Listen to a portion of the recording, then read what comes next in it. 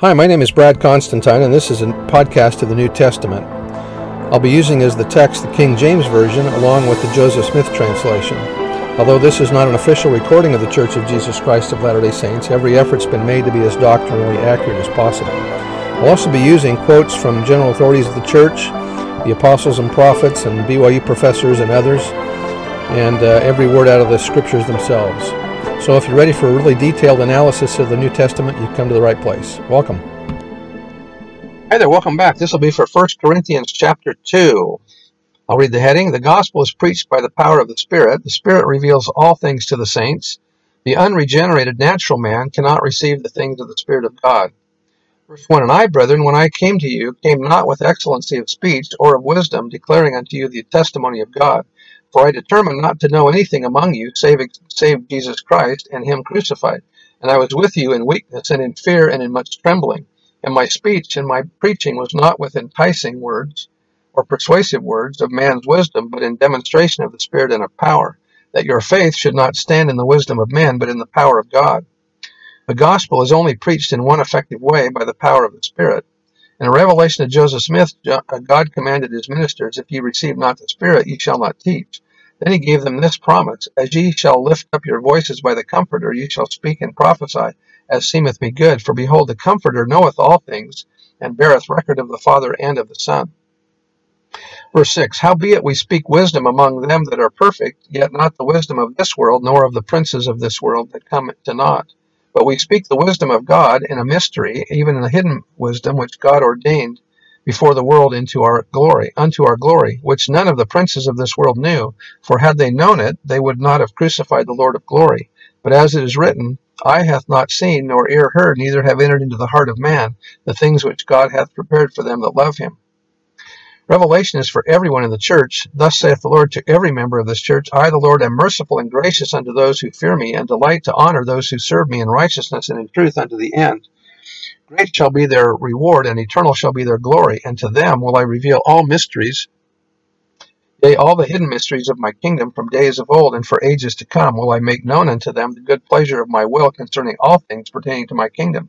Yea, even the wonders of eternity shall they know, and things to come will I show them, even the things of many generations. And their wisdom shall be great, and their understanding reach to heaven, and before them the wisdom of the wise shall perish, and the understanding of the prudent shall come to naught. For by my Spirit will I enlighten them, and by my power will I make known unto them the secrets of my will. Yea, even those things which eye has not seen, nor ear heard, nor yet entered into the heart of man. Joseph Smith said, God hath not revealed anything to Joseph, but what he will make known unto the 12, and even the least saint may know all things, as fast as he is able to bear them. Elder Maxwell said, We are not now ready for all things the Lord has prepared in the city of God for them that love him. Our present eyes are unready for things which they have not yet seen, and our ears are not prepared for the transcending sounds and music of that city. The trek will be proving and trying. Faith, patience, and obedience are essential.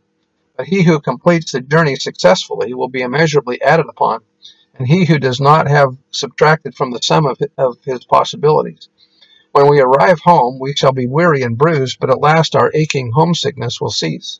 Meanwhile, our mortal homecomings are but faint foreshadowings of that homecoming. Verse 10, But God hath revealed them unto us by his Spirit, for the Spirit searcheth all things, yea, the deep things of God. For what man knoweth the things of a man, save the spirit of a man, which is in him? Even so the things of God knoweth no man, except he has the Spirit of God. Now we have received not the spirit of the world, but the Spirit which is of God, that we might know the things that are freely given to us of God. We can never comprehend the things of God and of heaven, except by revelation. Verse 13, Which things also we speak, not in the words which man's wisdom teacheth, but which the Holy Ghost teacheth, comparing spiritual things with spiritual. Bruce R. McConkie taught, Pure religion is a thing of the Spirit and not of the intellect alone, and its truths must be carried into the hearts of hearers by the power of the Spirit. Otherwise, the human soul is not changed, and the seeker after salvation does not become alive in Christ. 14. But the natural man is an enemy to God and has been from the fall of Adam and will be forever and ever, unless he yields to the enticings of the Holy Spirit. But the natural man receiveth not the things of the Spirit of God, for they are foolishness unto him, neither can he know them, because they are spiritually discerned. The man who neglects the whisperings of the Spirit will never understand the salient truths of the universe. Joseph Fielding Smith said, "Only by the aid of the Holy Ghost and through obedience to the principles of the gospel will a man eventually attain to the knowledge of all truth." In other words, those who will not make their lives conform in every particular to the divine life, who will not adjust their lives through faith and repentance and obedience to all divine law, will never be in a position to comprehend truth in its fullness. 15. But he that is spiritual judgeth all things, yet he himself is judged of no man. For who hath known the mind of the Lord, that he may instruct him?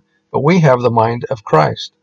Joseph Smith taught that the Father and the Son possess the same mind, the same wisdom, glory, power, and fullness, and that all those who keep his commandments shall grow up from grace to grace and become heirs of the heavenly kingdom, and joint heirs with Jesus Christ, possessing the same mind, being transformed into the same image or likeness, even the express image of him who fills all in all, being filled with the fullness of his glory, and become one in him, even as the Father, Son, and Holy Ghost are one.